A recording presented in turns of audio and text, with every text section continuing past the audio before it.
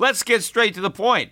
You want to grow your portfolio to deal with the rising cost of inflation, to pay off your debt or your mortgage, pretty much anything standing in the way of you and financial freedom, right? Well, with Yahoo Finance, you can get access to the news, data, and tools that you need in order to help you reach that financial freedom. And when it comes to your financial future, you think you've done it all. You've saved, you've researched, you've invested all that you can. And now you need to take those investments to the next level by using what every financial great uses. Yahoo Finance. For more than 25 years, Yahoo Finance has been the brand behind every great investor. They're the #1 finance destination, producing a holistic look at the financial news cycle, including breaking news, original perspectives, analyst ratings, independent research, customizable charts, and so much more. For comprehensive financial news and analysis, visit the brand behind every great investor, yahoofinance.com, the #1 financial destination. That's yahoofinance.com.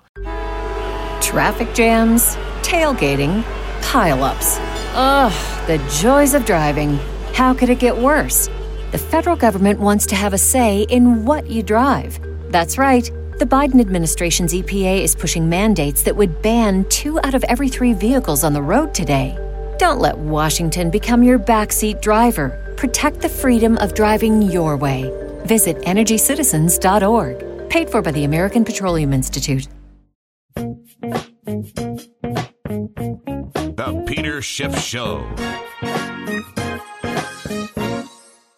Well, I'm recording this podcast early on a Tuesday morning. I just wanted to go over some of the economic data that came out early this week before leaving for Las Vegas later this afternoon. I'm hopping on a plane and heading out there. I've got a couple of events. We've got the SALT Conference, Skybridge Alternative Asset Conference. I am on a panel Thursday morning. Should be very interesting, lively discussion. One of the guys I think that's on there with me is I'm blanking on the guy's name now, but he was in the Obama administration. He was an economic advisor. I did a debate with him. Gene Sperling. Is on the panel. So he's the one guy that I think I'll have the most disagreement with. Steve Forbes is the moderator of the panel, and we've got some other interesting participants. So that's going on coming up. Then I'm going to be stopping on Friday in Salt Lake City. I have a one-day event there. If you live in the Salt Lake area and you haven't signed up, you can sign up to come see me on the Europac website, europac.net. Then I'm going to be in LA for a few days and back in Las Vegas for the Money Show. And if you live in the Vegas area, or even if you don't and you want to come to Las Vegas, you should come and hear me speak at the Las Vegas Money Show. We will be out there. We will have a booth. Some of the Europe Pacific Capital brokers will be out there, an opportunity to meet your broker if the broker you work with is there, or meet some of the brokers, or maybe if you're just going to be opening up a brand new account with Euro Pacific, you can do so at the Money Show and do it with one of the brokers who is working with me at the booth. I will be doing a workshop, among other things. You can check the schedule for my speaking appearances. Of course, I will be at the booth much of the time, so we'll be happy to talk to clients and prospects alike while I am there. I'm going to be away from my office here in Connecticut for approximately 10 days, so a pretty big trip for me. Let me get to the news of the week. Most of it, of course, was bad.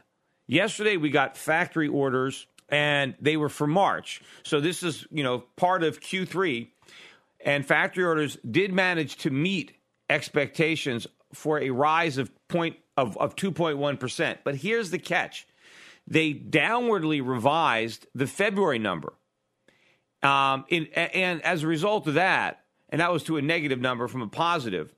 And so even though it was up as much as they expected, since it rose from a lower level, the absolute number was still weaker than expected. In fact, this is the 5th straight year-over-year monthly drop. So in other words, March 2014, March 2015, you have a drop in factory orders. We've had that year-over-year monthly decline now for 5 consecutive months. So again, this number will probably take a little bit off of the first quarter GDP, which is barely hanging on to positive territory. But the big news that is going to really shatter an already weak first quarter is the March trade deficit.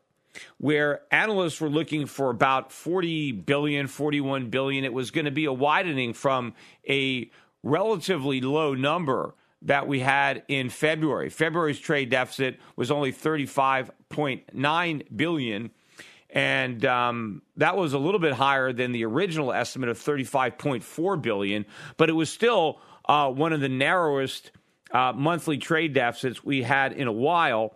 Part of that might have been related to the port strike, although now they're trying to say that the big surge in the trade deficit in March was related to the port strike. And so, I don't know, does the port strike make your trade deficit go up or down? Well, if you average the 2 months, it's still horrific. But the number we got for March, 51.4 billion, was almost 10 billion higher than expected. And in fact, when you add in the downward revision to February, the miss was greater than 10 billion. Now, this is going to subtract significantly from fourth quarter GDP.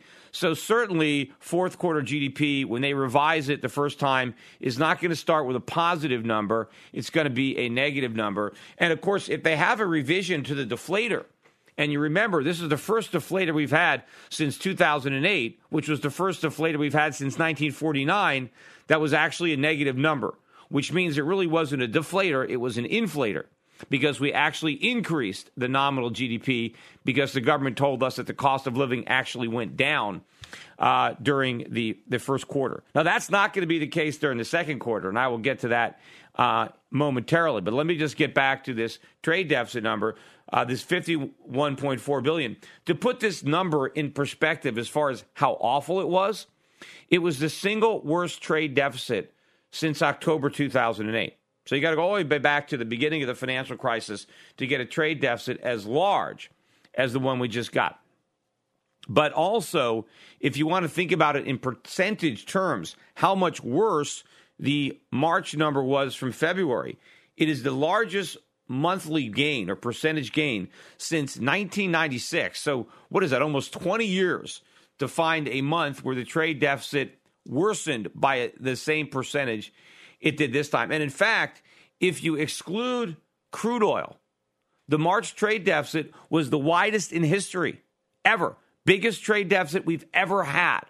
Now, if the economy is really so good, why do we have the worst trade deficit ever, right? It's like a corporation with the biggest loss, right? The CEO is out there talking about how great the company is doing, and they're losing more money than ever before. Because the trade deficit, your balance of trade is like a corporate P&L, right? We're losing money. We spend more on the things we buy than we make on the things that we sell, right? We're operating at a deficit. So a horrible, horrible number. But think about this. Oil prices were very low in the first quarter. And certainly they were low in March. They have started to surge. Oil prices have been headed higher almost every day. In fact, as I speak, we're up just shy of $2 a barrel. We've been up more than $2 a barrel. We're almost at $61 a barrel. This is the first time crude oil has even been above 60 in 2015, but we've been trending higher, and we certainly can go higher still, which means that the benefit that the trade numbers had from the cheaper imported oil, that's going to go away, because now that oil is going to become increasingly more expensive to import. And of course, domestic production has come way down since the price of oil has come down. The rig count has collapsed. And so we're going to need more of that more expensive oil. And so that trade deficit is going to go up. But also think about the depressing effect that it's going to have on consumer spending. There are a lot of people who lament the fact that the consumer didn't benefit from the cheap oil prices. And everybody was saying, hey, this is going to be a boom. We're going to have all this spending, right? Because gas prices are cheaper. Consumers are going to pocket that windfall and then spend it at the mall, right? And everybody was looking for that to happen in the first quarter. And it didn't happen. And so now people are still waiting for it to happen in the second quarter. Maybe there's some kind of delay. It's taking longer for consumers to realize that, this is a real windfall, that this is a permanent gain because oil prices are going to stay down forever, right? This is what we were told. Well, I actually think that the consumer did benefit from cheap gas prices in the first quarter. It's just that he was in such bad shape from everything else that it was hard to see the benefit. Because it's just that the consumer would have been that much weaker had he not had that crutch, had he not been able to fall back on the cheap gas prices. Well, my point has been that crutch is being taken away. So what's going to happen is, while we didn't see the positive impact of lower oil prices because it was obscured beneath all the other bad things, we are going to see the negative impact as oil prices rise back up, because it's just going to compound the problem where the cost of everything else is going up. Things like rents. You know, I looked at a statistic over the weekend. I read a couple of articles on rents, and rents have been rising so rapidly that the percentage of renters now that have to devote 50% of their income to housing, which is basically rent and utilities, is at the highest level ever. It's like 25%. It's up significantly from where that was in 2007. So rising rents have been squeezing more and more Americans who have been priced out of the housing market. But of course, homeowners have been benefiting from the cheap interest rates, but Treasury yields have been rising. They're at the highest levels of the year. They've gone through the 2% level. Now they're, what are they, at 2.15, 2.18, something like that. Mortgage rates are also rising to their highest level for the year. So now you've got trouble on the horizon for the homeowner, too. If you've got an adjustable rate mortgage, or people who are thinking about buying a house, the cost of doing that is going to go up. So it's not just rents that have been going up. And they've been rising something like, 3.5%, 4% a year, much, much higher than the official rate of inflation. But we got rising oil prices, we got rising interest rates, we got rising mortgage costs. And of course, if interest rates are going to go up, you're going to see auto loans, cost of auto loans and credit card debt. And by the way, I forgot to mention this on the podcast for Friday. I totally forgot about this data point, but I did end up including it in the comment section. April U.S. auto sales fell, missing expectations for the fifth month in a row. And in fact, sales are now at their lowest year-over-year start for the year. So meaning January, February, March, April, those first 4 months, this is the weakest start of a year for the first 4 months since 2009. Now, what was happening in 2009? We were in a recession. So when it comes to auto sales, 2015 is the weakest year since the recession, the Great Recession of 2009. And what is that telling you? That the auto bubble has burst. And the auto bubble was part of what had been powering GDP, all these people buying cars they couldn't afford with cheap government loans. Well, now interest rates are starting to rise, which means that those cheap loans are not going to be as cheap. So the bloom is rapidly coming off this recovery rose. The dollar is reacting, I guess, negatively. I mean, it's down on the day across the board. It could be down more. I mean, especially with such a horrific trade deficit. You know, back in the day when people actually cared about trade deficits, a day like this, the dollar would be getting crushed. I mean, it'd be actually getting obliterated, because a huge trade deficit is very negative for your currency, because it means you're flooding the world with a currency that it doesn't want. Right? I mean, we're buying all these goods and we're not exporting goods to pay for it. So our creditors have all these dollars that there's no need for because there's nothing to spend them on. And so they would generally depress the exchange rate. But of course, the dollar being the reserve currency for now, we don't see the reaction that a normal country would be punished for such horrific trade data, although no other country has such horrific trade data as the United States, because when a country operates such a bad current trade imbalance for year after year, the markets punish that currency and restrict the ability of its citizens to continue consuming beyond their means, and they force some sense of balance. But the United States has been spared the discipline of the market by virtue of the dollar being the reserve currency. And so our trade imbalances get bigger and bigger and bigger. And so the economy continues to hollow out and we get in worse and worse shape. And so ultimately we are going to be in store for a massive crisis. Gold market, gold up about $8 to $10. I mean, still just just below $1,200 an ounce. I mean, it's really banging up and down. Every time it gets above $1,200, they seem to smash it back down. But, of course, whenever they smash it back down, the buyers show up. So they really can't break the market, but there's still been enough overhead resistance to keep it from exploding. But I think eventually the buying is going to overwhelm the selling, and we will run out of sellers in the gold market. And when it finally goes up, it's going to go up in a rather spectacular way. And again, meanwhile, the dollar has turned. We're getting very strong days in the commodity currencies. The Aussie dollar up about 1.25%. The Canadian dollar up maybe 0.5%. Euro up 0.33%. Swiss franc almost up 1 full percent on the day for the Swiss franc. So, and this is, again, I'm doing this early in the morning with the Dow off about 87 points. Bad news not necessarily being good news for the market, although there was some good news. We got one data point this afternoon that beat estimates. I think it's interesting how, the media reacts as soon as there's one good data point. They don't care about all the bad ones because almost all the news is negative. But every once in a while, you get a kernel of good news and the media jumps all over that. Aha, you see, this proves the economy is strong. We did get the April ISM service non-manufacturing index unexpectedly rose to 57.8 from 56.5 in March. So that was better than estimates. But that happened despite the fact that new orders plunged into negative territory. So, there was a negative aspect of that supposedly benign report or better than expected report. I think that would be troubling to see that big drop in new orders. But also the April PMI that came out at the same time as the ISM, that actually dropped from 59.2 in March to 57.4, and that was a bigger drop than was expected. So again, if April is supposed to be the spring when things get better,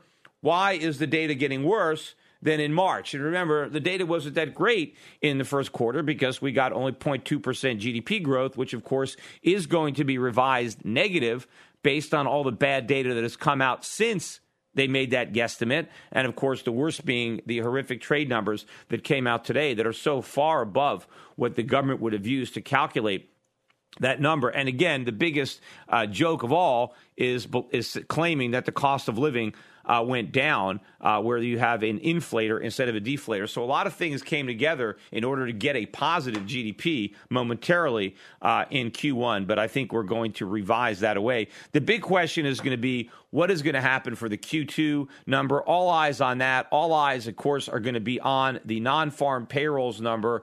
That is going to come out on Friday. And these numbers, up until last month, last month was the first time in a while that we got a bad payrolls number, right? That number came out at 126,000. They were looking for a number similar to the number they're looking for this time, which is 220,000. And of course, the estimate is from as low as 180,000 to as high as 335,000. That's how much optimism there is on there, right? Nobody is looking for the April number to be lower than the March number. The only question is how much higher is it going to be? And you have some people that think it's going to be as high as 335,000 new jobs created. Again, the consensus is 220,000. So we're going to see the consensus is also for the unemployment rate to keep falling from 5.5% in the prior month, March, down to 5.4%, heading towards that 5% level that the Federal Reserve claims we're headed for. But this is going to be a big number because if we miss again, then I think the dollar is going to get crushed. Now, I don't know. This number has been very surprising and confounding over the months for how many numbers we got above 200,000. And the reason for that, and I pointed this out many, many times, is because all of the part-time jobs just skew the whole thing. Because a job's a job, right? So if you get a job and you work 1 hour a week, that job is part of the 200,000 jobs that are created. And so if somebody loses a 40-hour job, right, and then two people get jobs where they work part-time, that's a net gain of one job, right? And so, the hours work or the average hourly earnings, you'll tend to pick it up in there. But as far as the raw number of jobs, right, that's all they're counting. How many jobs, not quality, right, not pay, just the number.